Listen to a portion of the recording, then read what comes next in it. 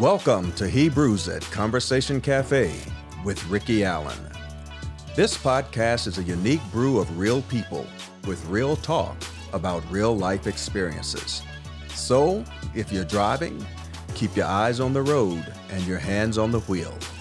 If you're somewhere sitting, sit back, relax, and be still. Let's get the conversation started.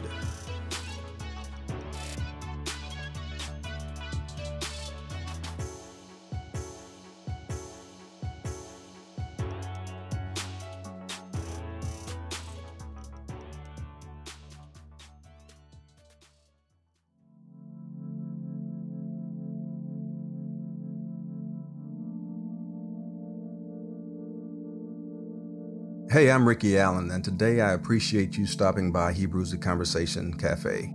I'm happy to have with me Ashton Hall, a gentleman I met about a year ago at the beautiful Mosaic Templars Cultural Center in Little Rock, Arkansas, while doing a book event there. Ashton, how are you? Hey, Ricky, how's everything going? Everything is fine, thank you.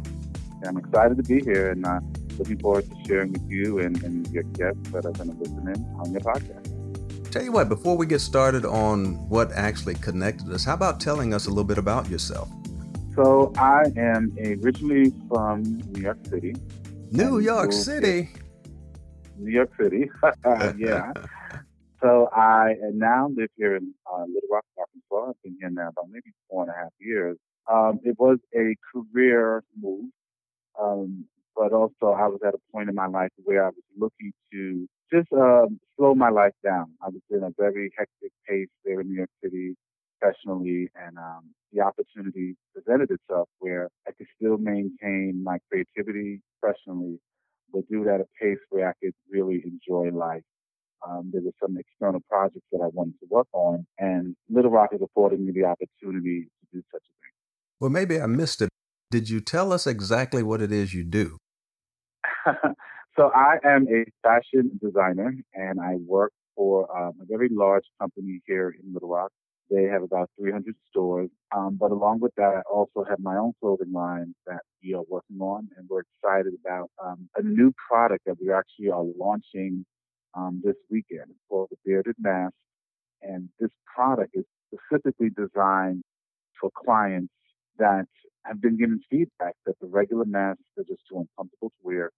So not only did I develop something with a great fit, but we went in technically to work with a factory that was able to develop what we call antimicrobial fabric. And also it has a special protective thing that allows the droplets to not penetrate. It protects you. It will last several washes. And all of that is important that we considered when developing this product. Well, yeah, that sounds interesting, and sign me up. I figured now masks are, because you said fashion designer, and I've never considered myself to be a fashionaire, but with the need to wear a mask, I guess I'll get on the bandwagon, and if you're going to wear it, you might as well look good, right? Absolutely, absolutely. Well, I remember our first encounter when I was there at Mosaic, and I think it was you and your brother, you were coming in, and I remember hearing you at a distance, kind of looking. Well, first I saw you look over in our direction. And then I heard you say to your brother, well, let me see what this is about. And then the two of you came over and I introduced myself and you asked me to tell you a little bit about my books. And I began to tell you about Can These Bones Live? And your response kind of, okay, I'm sold already. I'll take this one. And I'll take this one too. But you threw my books down on the table. And I was thinking, now, what is this? Who does that? And actually, how rude. I was happy to have you to buy the book and all of that. But it's like, what's with this guy? And I think that was the New York in me coming out. I will tell you that I did not expect to hear back from you. So first, before I delve into that part of the question, I just want to clear up a little bit of things that was said earlier. I did drop the books on the table. I'm guilty. No, you threw the books. You didn't drop them. You didn't drop them like a microphone. You threw my books on the table. So to clean that up, that day, and I'm not trying to make any excuse for that gesture, but it was a lot going on. I was leaving out of the country within 2 days, and I'm a big, proponent of supporting the Black author, and that's the honest truth. I tell people all the time, if you write a book, and you can sign the book, I'm going to buy it. And I guess in that moment, when you started to share what the book was about, I kind of pumped the brakes abruptly because I literally just had that conversation with someone, and I was more shocked that the answer to these questions was sitting down in a book. And I was like, you know what? You don't have to tell me anymore. I'm going to take the book because I knew by the way the answers were in there. And then I also purchased the second book because I was really excited to see the comparison of the two writing skills. So now to answer the question, on my journey to Asia, I read the first book on the flight out, and it was so compelling. Normally, I would watch several movies and maybe read a little something, but I was just so taken by the format of the book, the ease of the book. But more than that, it actually gave you solid answers to key questions. Um, so again, I just read the book in one clip on the flight out. And then the second book, I read that when I got to the third country and kind of just read that at the resort because I really wanted to take in the ambiance of the location as I was reading the book to really become that character because it was so, again, so interesting to read the journey of that character. So long story short, I emailed Ricky right away because, again, I just needed more. I needed to know more about some of the questions in the book, Can These Bones Live? Because I shared it with another brother of mine who was going through a lot of the key things. And I wanted to be able to give some additional scripture, some point of view, some advice. And the fact that the author lived in the same city with me, I took advantage of that. And I emailed you and I said, can we meet for coffee? Because there's so much more I want to know. I was really excited about meeting with you. The coffee and conversation was great, and I truly appreciated the transparency. So not only was the book helpful for my friend, but it was also helpful for me personally. There were some things in the book that I also was being challenged with, and I was at a brick wall. I just didn't know what else to do. And I think the great thing was, again, by meeting the author, I was able to really, like you said, be transparent and put on the table, here are some of the things that I'm actually dealing with that's in your book, but I need you to elaborate. Can you share more? Like, what else would you do based on a situation as this? And I guess that was the beauty of the initial connection because it allowed me to be vulnerable about certain things along my journey that I probably wouldn't have shared with some of my friends that I knew or people that I know in ministry. So it was refreshing because, again, in that initial meeting, I said, this may be a one-off. I may meet him just one time, and he may be on some international book tour, so I may never see him again. But again, it's really interesting how God has a bigger plan than what we may have designed, and again, not knowing from that initial conversation that would grow into a friendship where we have met several times. We've talked about different things, and I've encouraged you to take leaps and bounds in your area of ministry, and the same that you've done for me. And I think that's the important thing, and the important thing to take away that when you meet someone in your journey, they should be able to push you towards your dream. But a true friend would correct you along the way if they see you coming off track from your dream. Remind you that, yeah, this is the thing you want to do. So, hey, did you forget to do this? Or remember, you should do this, or consider this. And I think that's the beauty of the friendship where I'm allowed to speak to you freely and honestly, not just from a spiritual side or a brotherly side, but then also from the professional side to make sure you stay intact the goal that you want to personally achieve. Yeah, I appreciate that. A friend is someone you come to know, like, and trust. A proverb of Solomon says that iron sharpens iron, so a man sharpens the countenance of his friend.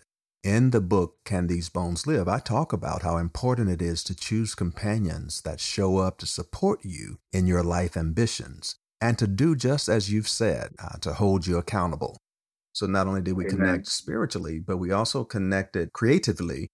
So now I'm happy to sport an original Ashton Hall designer leather jacket. And it's too fancy for me. I'll be honest with you. It's too fancy for me. It's got collars you can zip out and all that kind of stuff. I'm pretty plain. I just want to put it on and wear it. So I will ask you this. If there's one thing about Can These Bones Live that resonated the most with you, what would that be? So yeah, when I was thinking about when I read the book and some of the key things that stood out, I think in the section where it talked about where are the bones, and then you use the acronym, and then you break down each letter to explain what bones mean. And when you go to the last letter S, I'm actually just going to read a little bit because I think it was so powerful. He said, sacrifice is willingness to put the needs of others before your own comforts and conveniences. When friendship is the foundation for growing in interdependence, no sacrifice is too great. And I thought that was really important because I think lots of times in a marriage, you know, and especially for me, I got married very young. And then, my wife and I were also very creative people. So not only did we get married, but in the beginning of the marriage, we were rolling out Broadway, off Broadway musicals. So we were writing plays, having music added to the shows. We were touring. So we were doing a lot for a very young couple as far as in ministry. And I think that the challenge we had was, yes, we were friends prior to the marriage, but I think once we got into the marriage and we started taking on projects that were probably bigger than us per se, it did put a strain on us as far as the friendship side, because then it just became a business. It was more of, okay, so you handle, the accounting and the financial side. I'll deal with the creative side, and we'll have meetings, and we were constantly having meetings on top of meetings. Um, and when I reflect over the journey, um, it feels like that part of the puzzle kind of fell to the sideways. So by reading that book, it reminded me of that. That one of the foundations um, for growing in interdependence. And even that was a word I remember when we met. I had you explain that a little bit more because it was a new phrase to hear within a book like this. But the main takeaway for me was that no sacrifice was too great, and it allowed me to look where I am now in my life and say, okay, let me go back before everything started and the friendship was there. And I remember that time where, we were both innocent, and it wasn't about the glitz and the glam and touring the world and doing a little fun things. We just went to church, on a Sunday and on a Friday and on a Saturday. We sang in the choir. We just went to the local movie theater. It was just a real simple life. But once I took that friendship side out of it, and at this point in my life, it's just not the same because it's all just business now. So that book really helped me and reminded me, of that time, and it was helpful in just recharging the relationship.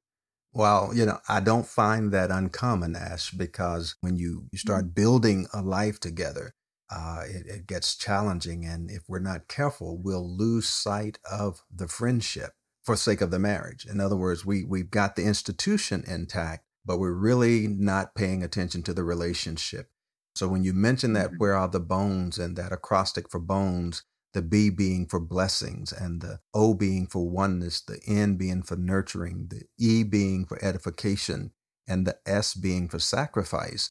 Those elements are essential for building and putting the ingredients in that really makes the relationship meaningful. And when we become neglectful in those areas, whether it's blessings, whether it's operating in unity and agreement, whether it's edifying, I think one of the most detrimental things to relationships is the casual put downs. Many times Right. we don't even think about what that is, and we'll write it off. Oh, I'm just playing. Well, no, you weren't just playing. So we kind of Right. get relaxed on supplying the ingredients that will ensure and that will help the relationship be meaningful until it just becomes, as you said, a job. It becomes work. Yeah. But if we remember to be friends, someone that you know, like, and trust, when we use Mm-hmm. that and keep that as the foundation, then it takes away from a lot of the hostilities that we often encounter. Mm-hmm. And I think you hit it with a key word. I think trust is so important because, again, when you start out in marriage, trust is there initially because, or you wouldn't have married the person, But long story short, you agreed to be on this journey together, and to trust one another.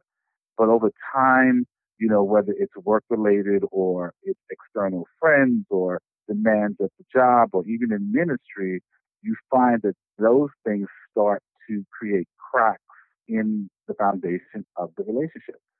So let's look at this. So you started out solid pavement, trust is at the bottom. So I'm marrying you because I trust you. I trust that you'll take care of me, that you'll provide for me, you know, that you'll be there, if I'm in sickness and in health. Halfway through, all of a sudden, one person may lose a job. So now you're in a season for 6 months, 9 months, the finances drop down by 50%. What happens to that foundation of trust? Does it become, now I don't trust you anymore because you didn't keep your word?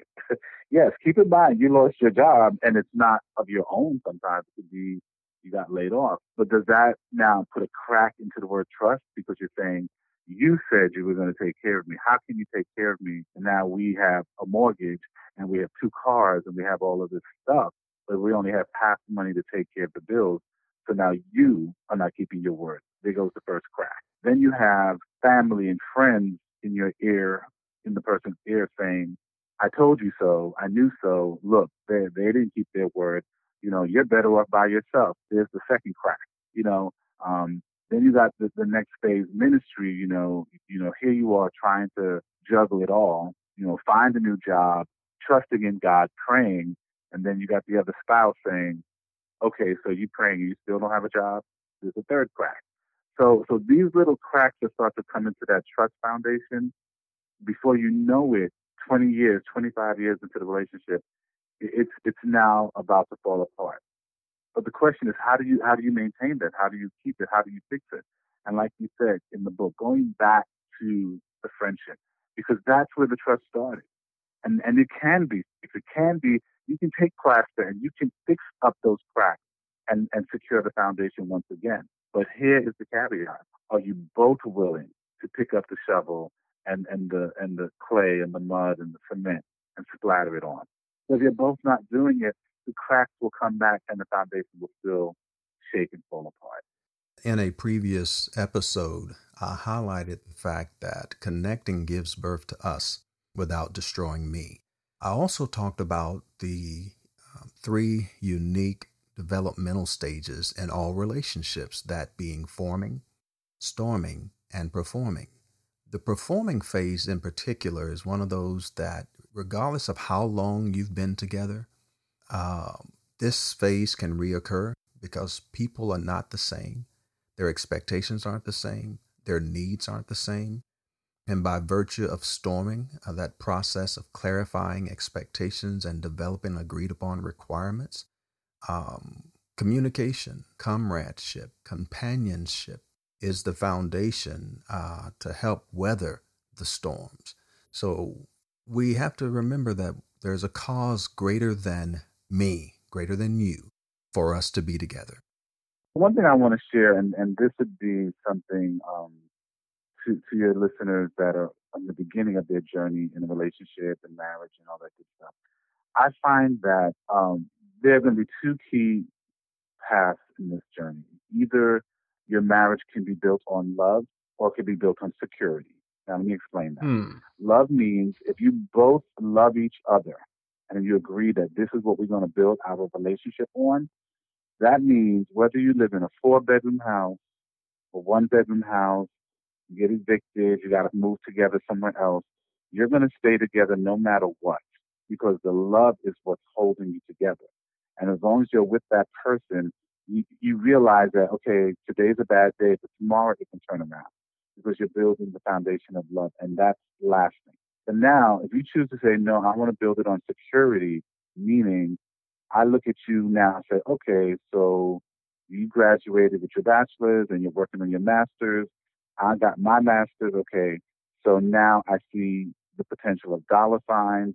You're about to be a lawyer. I'm about to be a doctor. That's more money.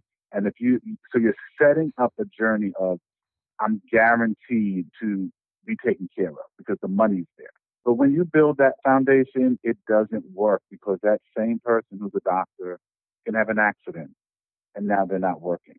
You know, so what do you do? Do you walk away from the marriage because you have these expectations and these plans based on the finances? So my only advice, to, like I said, any young couple that's coming up, have this hard conversation and make sure that both people agree to build it on love and not on security, meaning the financial side. Because once you're living in that dream house and you have to give up all of that to go live in a one bedroom apartment, the shame may be just enough to take the marriage down. Well, I really appreciate you leaving that, and I will leave this in response to that. Too often, people don't have a vision for their relationships. And so there are two things I would add to that to any young person that's just starting. The first thing is to get my book, Can These Bones Live? It's one of the best investments you can make into your relationships. The second thing is to practice the principles you find in the book. All relationships are a marriage of some kind.